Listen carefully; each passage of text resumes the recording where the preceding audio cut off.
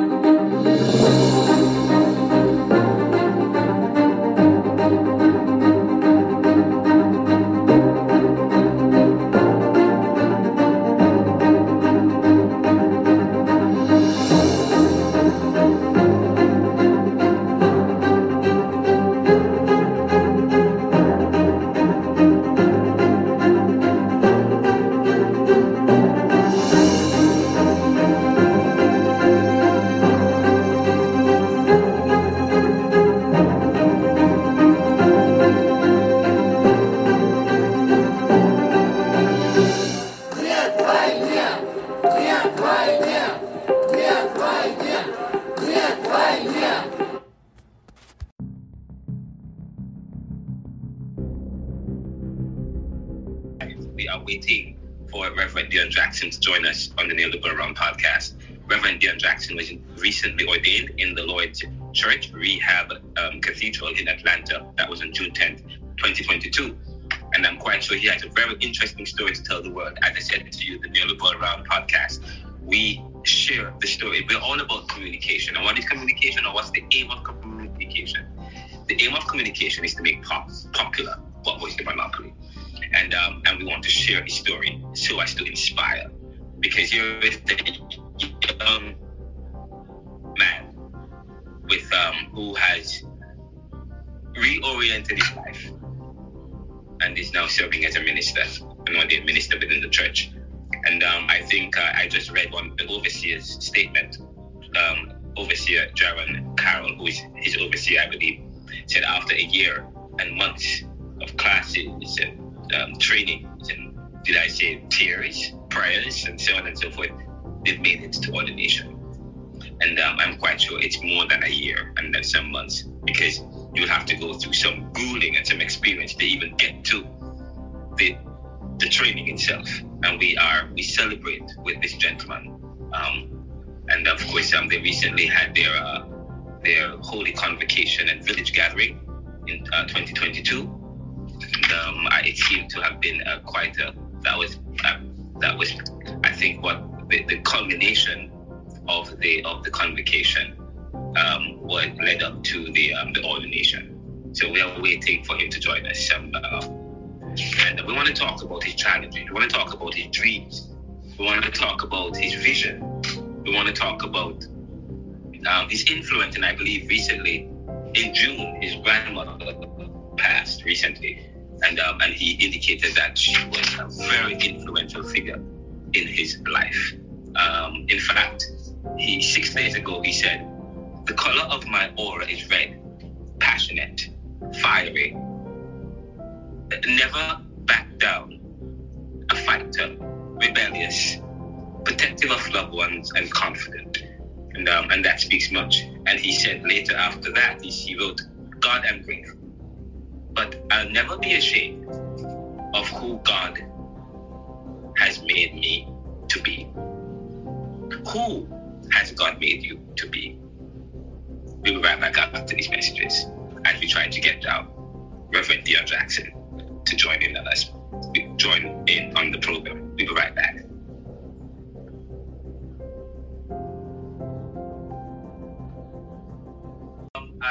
Welcome, man. I appreciate you joining me for this meeting, for this interview. Okay, yeah, my apologies. I'm actually in travel right now, so if my phone is in and out, it's because I'm actually driving at the moment. So. Oh, that's fine. I think I can still, we can still hear you. We're going to be doing audio podcast as well. It's audio or visual, that's fine. But listen, I am impressed to see young men like yourself doing very well, being ordained as a minister. And by the way, everyone, welcome to the Neoliberal Round podcast. I am Ronaldo McKenzie, and we have with us, as I said to you just before we started, we have with us Reverend Deon Jackson, who was recently ordained. And let me know if I have this correctly, in the Lord's Church, the Rehab Cathedral in Atlanta. Well, I say it in this way. I say that I was licensed as a minister in the Lord's Church, but I'm under the presiding bishop, C. Montez Jones, the founder of the Rehab Cathedral of Atlanta and also the Inca Fellowship.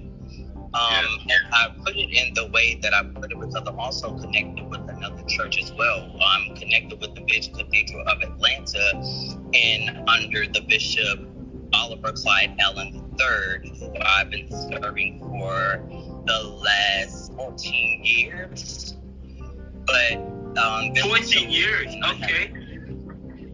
Bishop Jones actually and I had a conversation, and he reached out and he was like, I see that you have a calling, a strong calling and a strong anointing on your life, and I just want to ordain I just want to solidify what God had already ordained.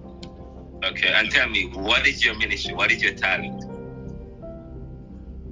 I mean, my ministry, I don't just have a full ministry right now, but I mean, going out ministering to the unchurched, that is what I like to do. Meeting those people where they are, you know, I mean, we like to oftentimes preach to the ones that are already in church, the ones who are already church people, the ones who are already so-called quote-unquote saved or whatever, when the ones who really need to be reached are the ones that are outside, the ones that are in the trap house, the ones that are sleeping on the street, the teens and the young men and women that are really going astray right now in the world that we're living in. So these are the people who I'm really after to try to reach and who I've been ministering to and reaching out to for years, doing the work, you know. Okay. And that's been the hallmark of your ministry. Yes, sir. Pretty much, it has been always ministering to the church. And I started in ministry at a very early age. I come from a very long line of preachers, singers, musicians, everything. And I started following God at a very early age. What age? You don't mind me asking? I just celebrated my 43rd. I'm 43. Just yesterday was my birthday, actually. But you don't mind me asking, how old are you? Happy birthday. Thank you, man. I appreciate that. I'm actually 36 years old. Okay. And you October. Okay, cool. And you started and you said you started ministry, or is it started ministry young, or started and I presume you are a Christian within the church, and you started and so tell me your experience. Tell me your experience as a young man growing up, and your and how you became converted into the faith, and what that has been for you, and why you decided to become and minister, and how that came about. So let's begin with your life as a young man growing up, and your conversion story. Well, as a young man growing up, like I said, I've always had a love and a pull for Christ. I mean, I was never one of the kids that my parents had to make me go to church or to read my Bible or anything. I don't know why. I mean, I just feel like I was one of the very few chosen one for real, because I was the one leading my family to church majority of the time, even though my parents gave me the basis of church, and my grandparents and my great-grandparents or whatever, they introduced me to church, but that drive and that love just had always been in me. Even coming up in school, oftentimes when I was coming up and we would have career day, I would never dress up as a lawyer or a doctor or policeman or fireman or any of that. It was crazy and very bizarre that my outfit was always me dressed up in a suit, and never saying I was a preacher per se, but my thing was I'm a leader for God. And that's always been my thing, probably since the age of 4 or 5. Anybody ask me, what do you want to do? What do you want to be? I want to be a leader for God. That was always my answer. And even to this day, still my answer. I still want to be a leader for God. I mean, you know, we all sometimes fall short of the glory, but hey, it all makes our story even the more, you know. And so, like I said, at a very early age, I always had a pull for God. And I learned at an early age that I could sing, and I pulled towards the singing for gospel music, and I started singing around the age of five or 6. And so you can sing? Yes, sir. I noticed that you don't have anything. I don't see you singing. I mean, I don't see you singing anywhere. I would look at social media. I don't see you singing anywhere. But okay, that's good. I've actually been traveling together, but that's. I've actually been a traveling background singer professionally for over 15, close to 20 years now, on a very professional realm. Yeah, so I've sung with some of the biggest names in gospel. Who are some of the people you've sung for? I've sung with Karen Clark Sheard. I sung behind Kurt Franklin before. Mary. I've done a lot of things with the Clark sisters, the Pace sisters as well. That's so good. Fred Hammond, John P. Key. I mean, the list goes on and on. I mean, I've been around them for so long, working in the industry and traveling with them on so many different platforms. So I'm blessed in that area as well. And so, that's good. And I know recently you had a death in your family. Well, is it that I think I was going to ask you about your influence. Your grandmother died recently. What about her role in your life, and you develop your faith and your experience? Yeah, she is definitely one of the ones, and I always tell them the church that she brought us up in, and I got to give a big shout out to them, which is the Bethlehem Baptist Church down in Plains, Georgia. A little small country church, but my family roots. And I'm so thankful for her, and I was like, she's one of the reasons why I do have a love for God, as I always do, because she set the example, always showing me to go to church, to worship God, to pray, and to lean on God for certain things in life. And, you know, even with my singing ministry, I can remember times when she knew that I loved to sing gospel music, and she would record all of the services in the little, what they would call the musicals back in the old days, the singings, and she would record those for me, and I would come down to South Georgia to visit, and she would have a whole bag for me when I got there, and I would go home and sit in front of my radio listening to all of the old school church songs and the preachings and everything, and just actually, I'm thinking I'm just listening to it for enjoyment, but not knowing at the same time I'm also being filled and fed at the same time, and drawing me nearer to God and the calling that I had on my life. And what has it been for you? You know, I mean, I grew up in a very Christian home as well. I'm ordained as a minister as well. It hasn't been easy. And I know you, tell me, how has it been for you? And as a young man, you're 36, a minister of religion, you said you focus on church. But what has it been for you and your faith, and how is it different from the faith experience of your how has it been for you? Because I know you are very dynamic, I know you are dynamic. I know you are very dynamic, very charismatic. You're part of the new millennial.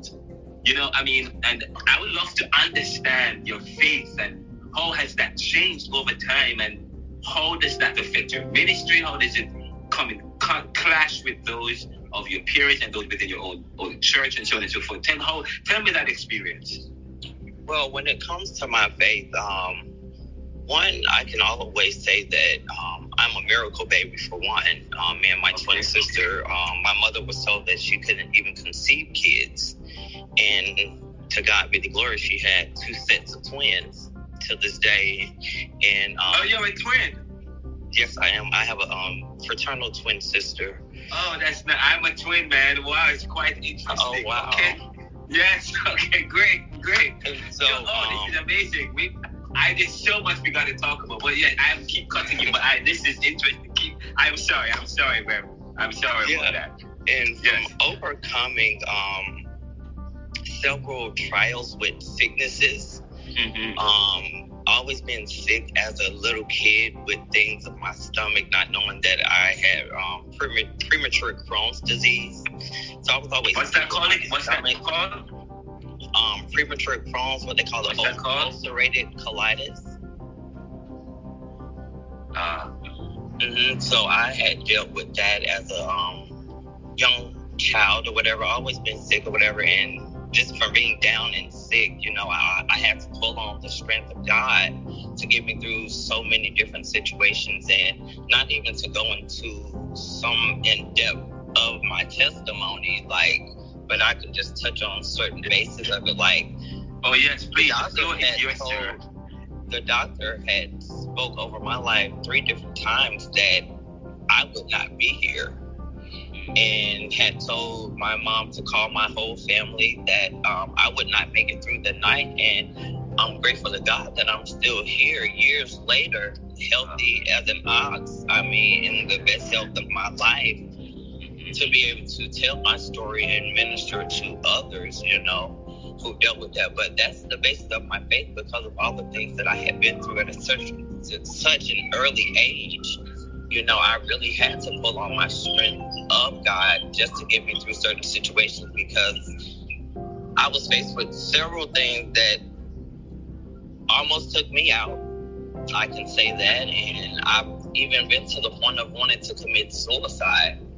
I was at the point of wanting to commit suicide. I had it all planned out. I said, hey, there's the expressway in Atlanta called I-20, and it merges with Interstate 75, and I had planned to take my life in this curve. And back then, there was never traffic in this area, and I said, you know, when I get to this curve, I'm gonna turn my steering wheel hard as I can, and I'm gonna just end it all, because this isn't the life that it's supposed to be. But when I got to that curve on that day, there was traffic in the curve. Yes. And traffic slowed all the way down probably to like 5 to 10 miles an hour. And when I got past the curve, God said, not yet. And I heard the voice of God saying, not yet. And I'm like, what do you mean, not yet? Like, what? Like, God, I want this to be over. I want to be out of here. I mean, what do you mean, not yet? And he said, not yet. You have work to do. And I still believe it. And one of the reasons he spared my life so many times when I've been at the hand of death and my life had even been given up on by so many. And I'm just thankful that God saw fit to use me to even be able to tell my story, to even be able to minister the gospel to people and save people. And I'm just grateful for it. So that's what we're giving God thanks for you, man. But tell me, and there might be people who are experiencing some of the same issues that you had experienced, and you probably might provide a great opportunity even now to just share with them what are some of the challenges or experiences that you were having at that moment, or some of those that had caused you to want to take your life. And I know you said that you heard the voice of God. God spoke with you in a very powerful way, and placed obstacles that prevented you from carrying that out. But what are some of the challenges that you have, and what do you see is happening in your life now that has created such a change? Well, just from different things that had just raised my life medically and even physically. Yeah. You know, traumas of the heart.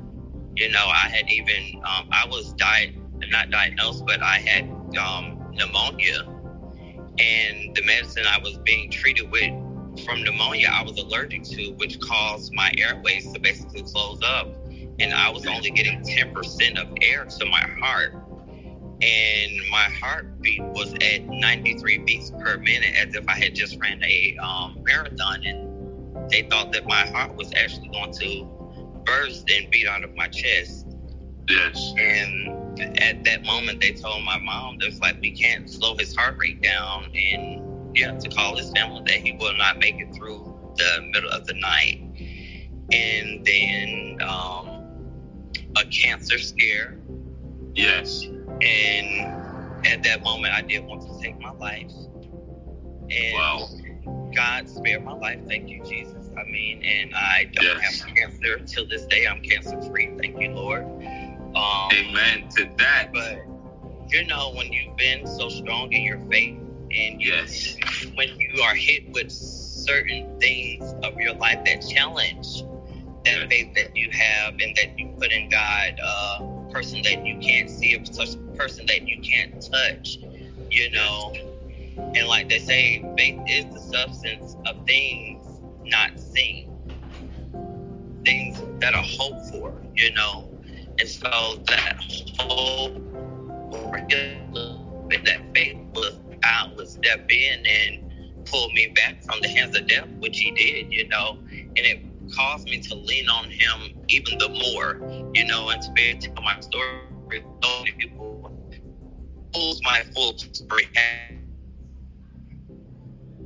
They talk about it more boldly, you know, but I don't want to do it while I'm driving, because that's a very emotional and touchy subject, you know. Yes, but we're going to probably have to have a part two, because I would love to hear about it. But you said you are a singer as well. I would love to hear you share at least a powerful story in a song for us. Could you say that again? Would you like to share one of your songs with us right now? Actually, I'm putting you on the spot. I would love to hear you. We would love to hear your voice. We'd love to hear that powerful, transformative voice, man.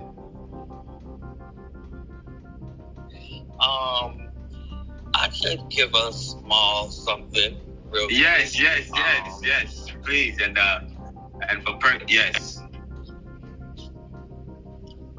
I'll just do a part of a song I just not a second, or another minute, not another day, but at this moment with my arms outstretched, I need you to make a way as you have done so many times before. Through a window or an open door, I stretch my hands to thee. Come rescue me. I need you right away. Okay, that's all I'm gonna get for now. Oh, I need you more. Oh, I need you. Come on. Oh, wow, that's powerful. We're gonna have church on the David Burrow podcast, guys. This is really good. I was reading something you said recently. You said, so you are no longer you no longer have cancer. All your you used to have a lot of medical problems, and right now you have overcome them. Yes. Yeah. Well, with the cancer thing, I said it was a cancer scare. I am cancer-free. Yes. And thank God that it was. But yeah, I've overcome so many of those things and stand firm on the word of God that those things have just created me to be able to be strong in my ministry and be able to tell people about true trials and tribulations. I mean, because I don't feel that you can minister to someone if you had not been through something to be able to minister to someone about. Yes. Like, and trials come on every hand, but they've only come to make us strong. They only come to make us better to be able to do what we need to be done. Yes. And you do a lot of work with the unchurched. What are some of the people you meet on a daily basis? And, the people that I meet on a daily basis, and as well as some of the outreach people that I work with. I've been working with my own nonprofit organization, which is the Circle 7 Foundation, which is geared towards people with raising awareness for HIV and AIDS, sickle cell anemia, and cancer awareness. And we go out, we feed the homeless, we dress the homeless, we give out care packaging, and all types of those things, and gaining and building up revenue for the education of those diseases. And that's good. That's good. And what impact you're making with this as you provide outreach to these people? I'm sorry, could you repeat that for me? I'm so sorry. I'm kind of discombobulated just now. What are some of the impacts you see that's being made as you do your work among these people, among this group? Some of the impact, a lot of people, like when we show up, they want to know where we're from, and we also tell them where we're from and give them background. And not only do we provide them with supplies and foods and food options or whatever, but we also minister and pray with these people as well and connect them with God as well, and just minister to them, to give them hope, to give them deliverance from even drug addiction. I mean, so many times we've been out feeding people, and we've had drug addicts that came up, and we prayed with these people, and their lives have been converted, and some people, and you have to learn that some people, it's a choice from them to actually be homeless. And it startled me and kind of made me open my eyes a little more. It's like, some people, it's not a choice, but some of these people actually have a choice. A lot of these people have families that they can actually go to. But sometimes that's when pride steps in, and we have to learn how to put pride aside. And, just ministering, these people have helped some of them even reconnect back with their family, help them get back in the job force, have helped them educational-wise. So we try to provide a mass variety of things to these people as we're out doing outreach work, as we're out in the street. I mean, even in the drug communities, when we go out into the trap houses, hey, those people need to be church too. You never know who needs to be reached and when they need to be reached, and how God is going to give it to you to reach them, and the word that He's going to give you to touch these people. Yeah, and that's powerful. Thank you so much. And even now, if you have, and of course if you have a message you want to share with, but before I get to that, 6 days ago you wrote, "The color of my aura is red, passionate, fiery, never backs down, a fighter, rebellious, protective of loved ones, and confident." Tell me about this post that you wrote some time ago. This was quite interesting, and you actually had the red background, and so it was really well done. Tell me a little bit about this aura that is passionate and fiery and never backs down in a fight. What was happening here?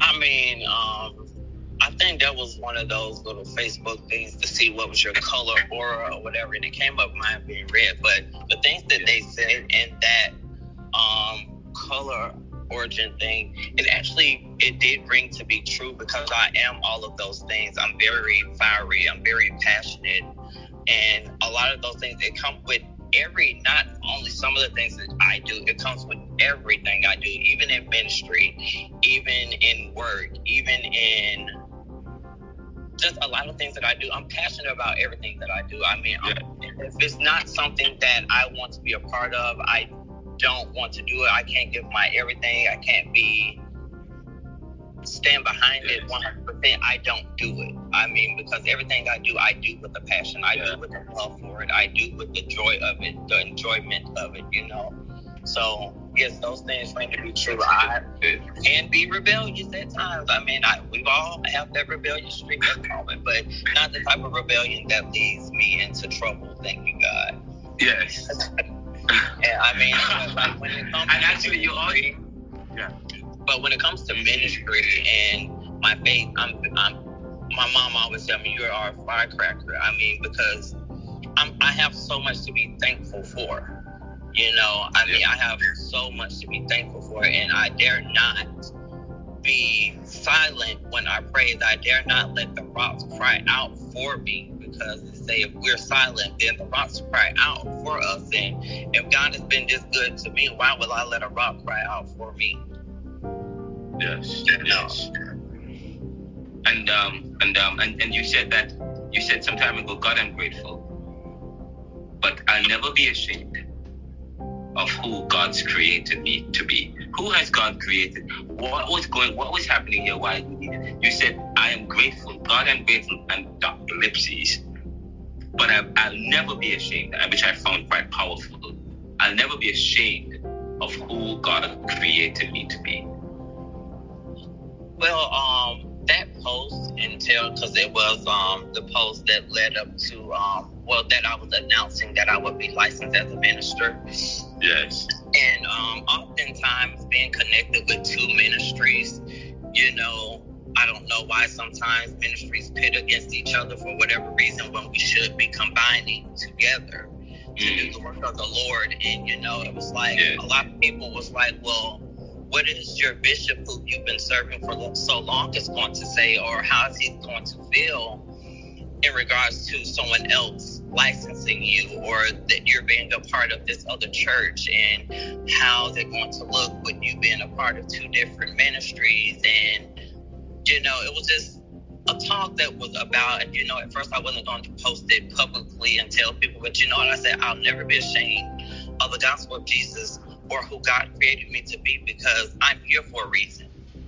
And I'll never be ashamed of that reason that God has spared my life and has me here to be able to minister to other people, minister to young men and women, minister to the unchurched, and even though those that are church, that God has really anointed me for this, and the work that is put forward in this season. It's not time to tear apart the church. It's time to bring the churches together. I mean, whether it's Catholic and Baptist, whether it's whatever, it's time for all of us to get on one accord. If we're all doing the work and we're all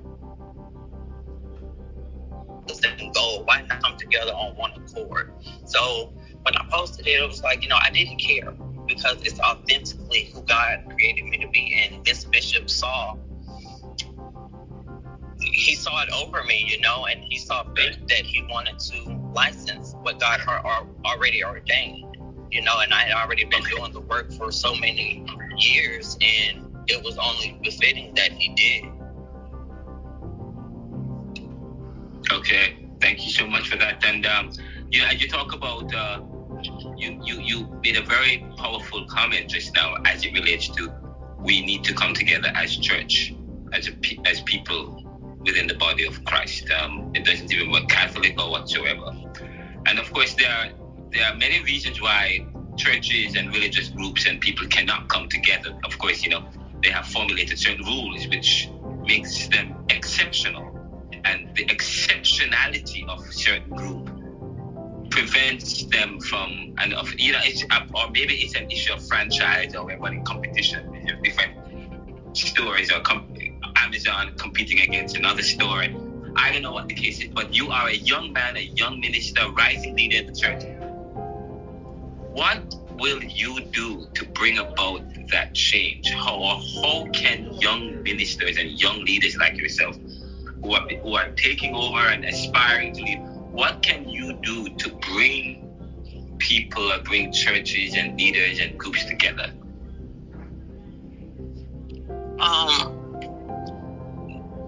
The main thing is coming together, and before coming together, you have to have a conversation. Yes. Have a conversation. I mean, even though we might be from a different denomination or of religion or whatever, but if we have that same goal, I think it all starts with a general conversation, Mm-hmm. And I don't feel that even with I don't feel that we can work together just because we have set in place certain rules or whatever or certain guidelines or whatever to what your religion can do and your religion can't do. I mean, because if we all come together, we can just reach the masses, we can reach the nation. So, I mean, it all starts with a conversation. And if you have the same desire to reach those people and to bring those people to God and the same God that I serve, I mean, then why not do it on a level that we can do it together? Yes. You're saying it starts with having the conversation. I think we actually interviewed one of the 2024 presidential candidates some time ago on this particular show, and he said he always talks about just bringing people together, and the ability to people to come together, sit down and have a conversation where we can all be open and affirming and listen to one another, and to affirm what each other is saying. And I think you're saying that's where it starts. Yeah, because I mean, even with the different types of religion, I mean, me personally, my thoughts of it is, when it comes to that, we started off with one, if we're honest. Yes. From the beginning of time, we started off with one, but then ego introduced itself into the picture. And so when ego introduced itself in the picture, you had someone that want to branch off and make this type of ministry. Hey, well, I can do this better than you on this way, and I'm going to call this whatever ministry, then you had this other person, well, I can do this ministry in a different way. We're going to call this Baptist. I can do this ministry a different way than you can and be better, and I'm going to call this Jewish, So Right? That's how it pretty much all started. Mm-hmm. But now it's time to really pull back off of egos. And it's time to really embrace what ministry is really for. And what preaching and outreach and all of those things, how it all should work together, and how we all, as the masses and different religion and different backgrounds and different auras, should be able to come together, bridge the gap to be able to save souls with the same agenda. So you're saying that it started out as one, but as people branched out because of egos.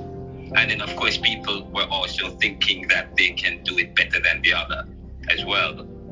That created the kind of chasm among certain groups, which is responsible for the kind of divide and the difficulty with which the church speaks today in terms of having, dealing with issues of denominational issues, speaking as a complete one voice, to speak to the issue, to speak to where people are hurting, so to speak.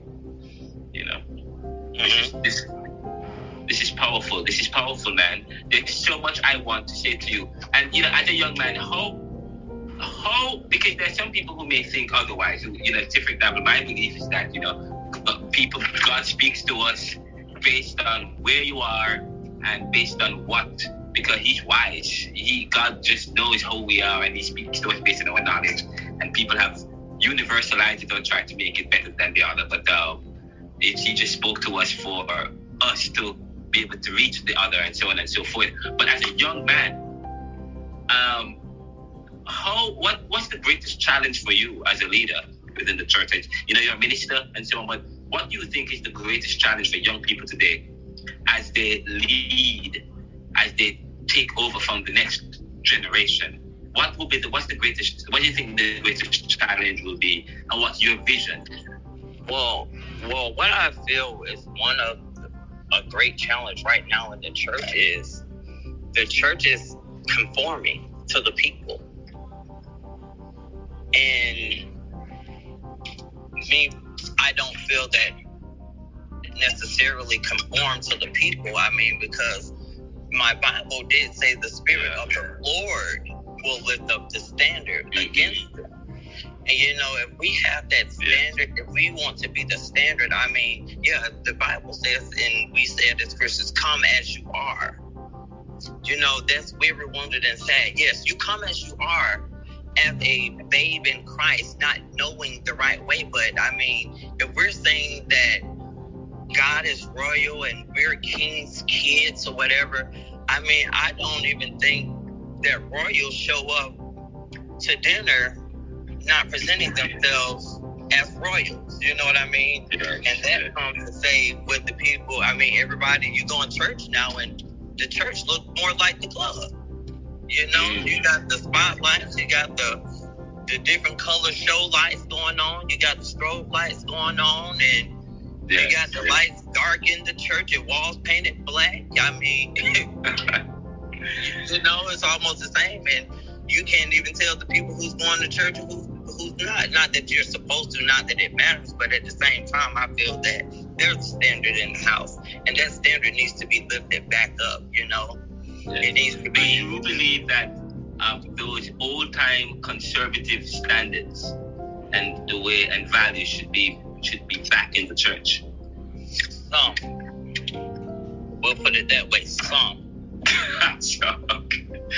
Not all. Some. Very strategic about that word. Some. Okay. Yes. And this is good. And so now, what's the future for Reverend Jackson? What does the future hold for you?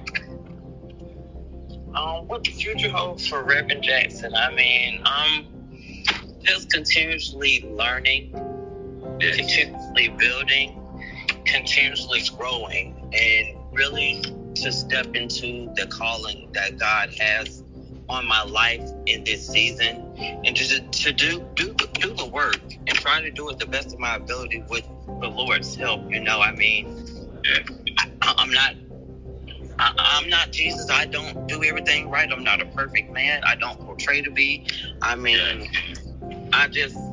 just a man, and it's on my Facebook page as well. I'm just a man after God's heart.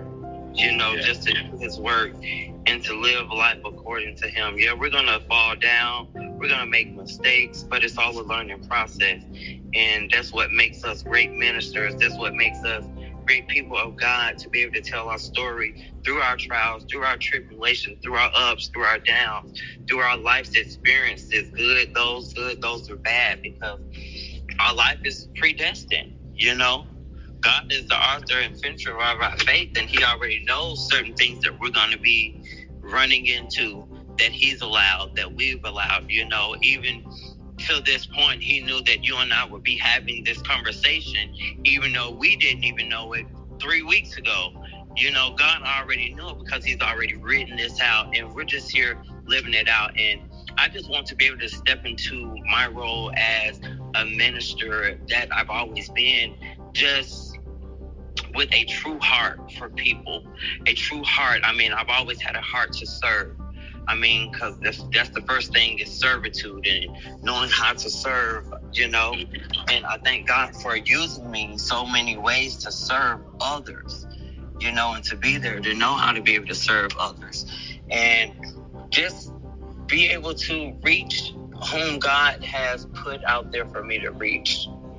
And not on an ego trip, you know. I try to be as humbled as I can, you know, and really follow the voice of God authentically, purely, and wholly, to the best of my ability, the best that God has given me. And like I said, I'm always trying to grow. I'm always trying to connect with younger preachers, younger ministers, elders, evangelists, whomever is in the gospel community that's out here trying to do this work as ministers and whatever we're calling, you know, who's out here doing kingdom work.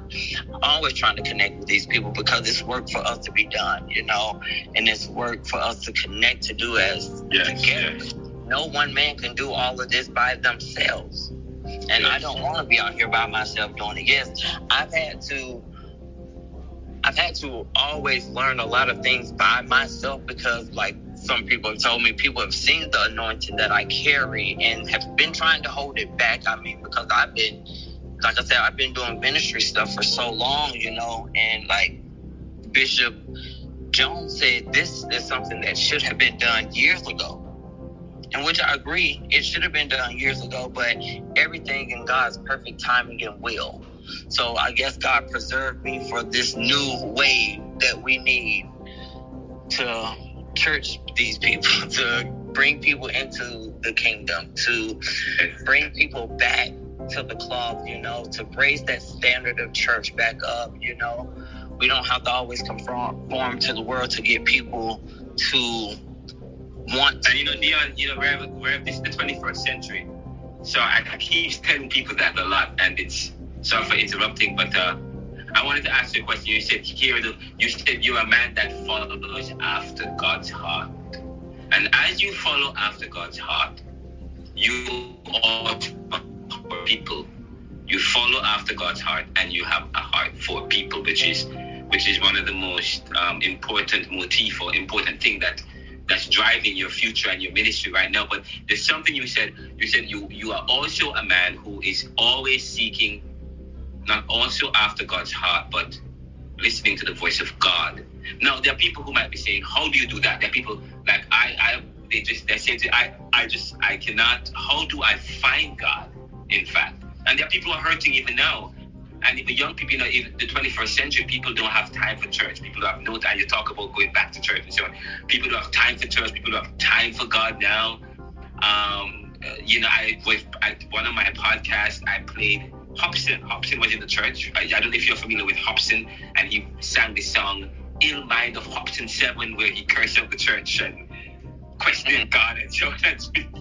Questioned God, and you grew up in the church, but no, you're not doing that no more. But because he hasn't seen God, he hasn't heard God, it's all a big lie and so on and so forth. But for you as a person, you're from another young man from a different spectrum. You're saying, no, we need to, you know, God is there, and you're seeking after Him, and you're also reaching people, and you're listening to the voice of God. But what message you have to tell people in terms of who are trying to find God or hear Him, and who said, "Oh, I've never heard it more. I'm having problems, or I don't have the kind of hope that you have." What do you have to say to those people? When it comes to hearing the voice of God, I mean, the best way I tell people to hear God and to know that it's really God is to be still, pray. I mean, yeah, sometimes you might not hear him right away. I don't hear him right away. You know what I mean? Some days I have to go to him several times. Hey, God, where you at now?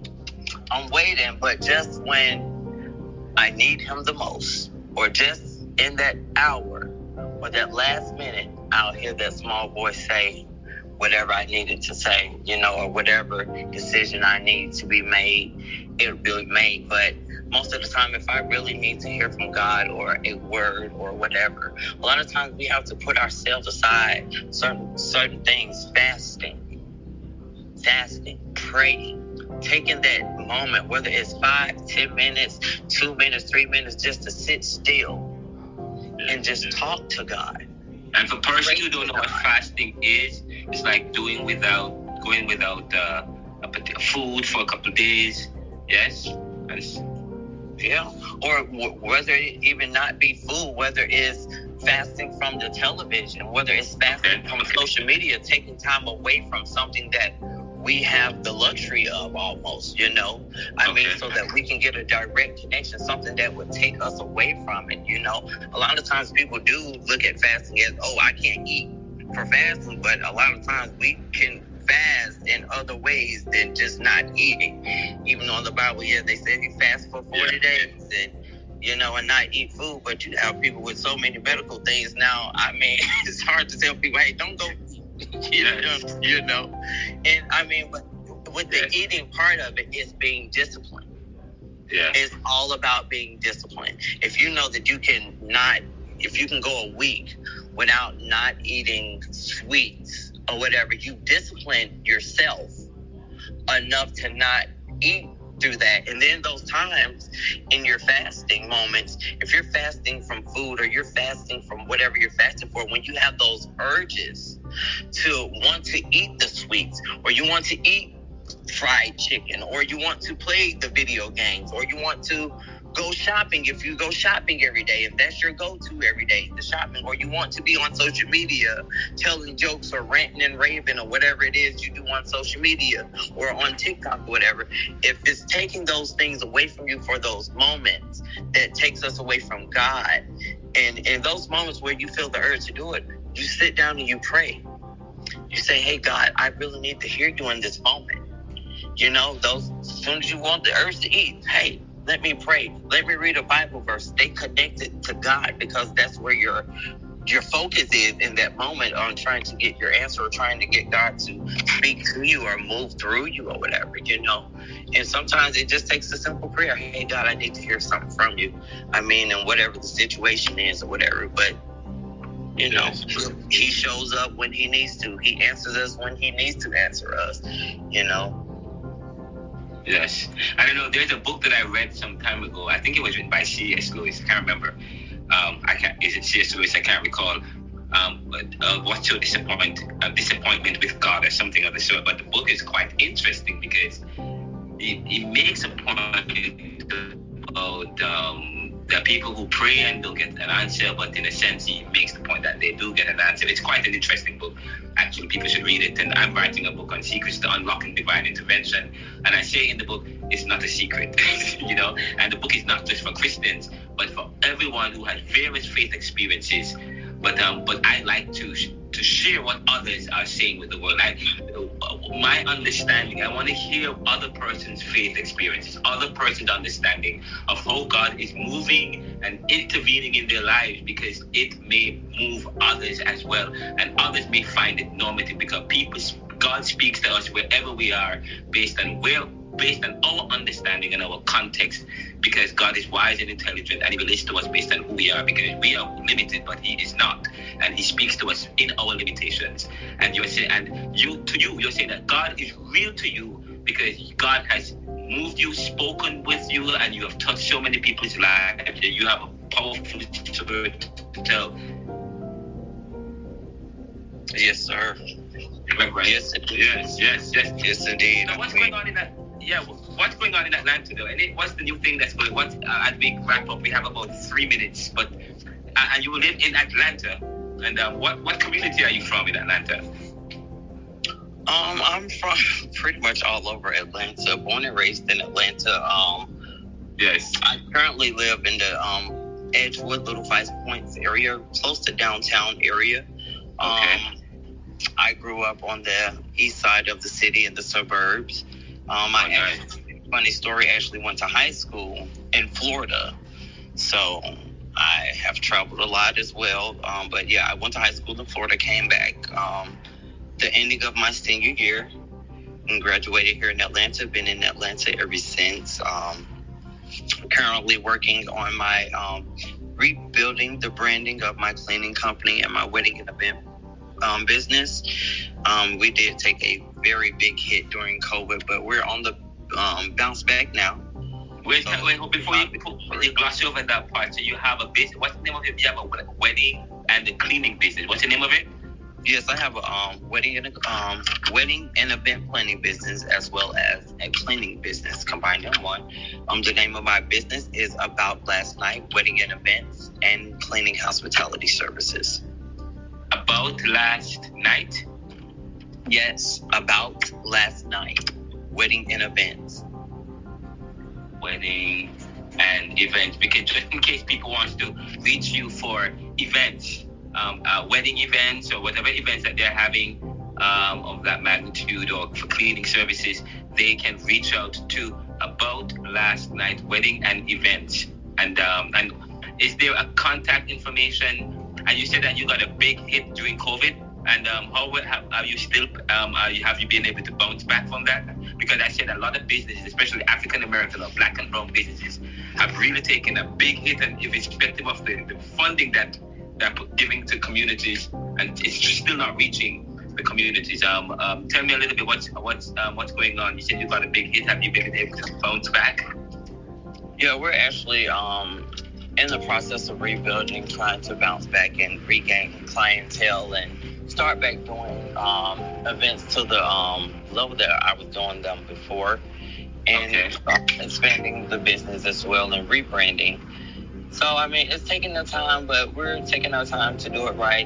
Rebuilding the website. I pulled my website down, my Facebook page is down. I'm redoing all of that to revamp it so we can be back better than ever than we were before, and even setting up to do virtual events as well, because that is a thing now where people are setting up virtual parties still, even though we're losing all of our COVID restrictions. But it's also a good way that people have been connecting with their family members from different areas who aren't necessarily able to make their event, wedding, party, or whatever they have going on. So we've set up a thing to be able to do virtual events as well. So that's what we're doing, and trying to rebrand in my cleaning business, building up the clientele, and I actually am trying to move out of residential cleaning, even though it's very profitable, but going back into more so post-commercial cleans. Yes. That's good. And if persons want to reach out to you to acquire your company services, wedding or planning or cleaning services, and you also have a music ministry and a speaking ministry and an outreach ministry to the most vulnerable, to the sick and the shut-ins, and all, to people in communities, how can they reach out to you? They can reach out to me, Deon Jackson, that's Deon Jackson, Jackson on Facebook. Also, they can reach me at my email, about ABOUT last LAST night NITE about last night wedding and events at gmail.com. At gmail.com. Great. And recently there have been a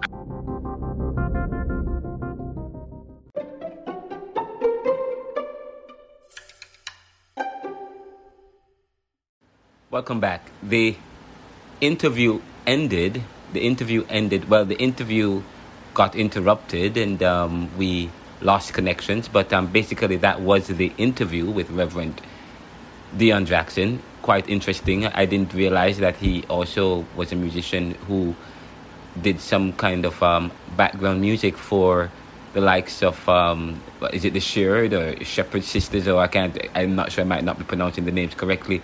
He also did some background singing for Mary, I believe. Also he said Fred Hammond, and so on and so forth. So that's positive. So, and quite interesting young man,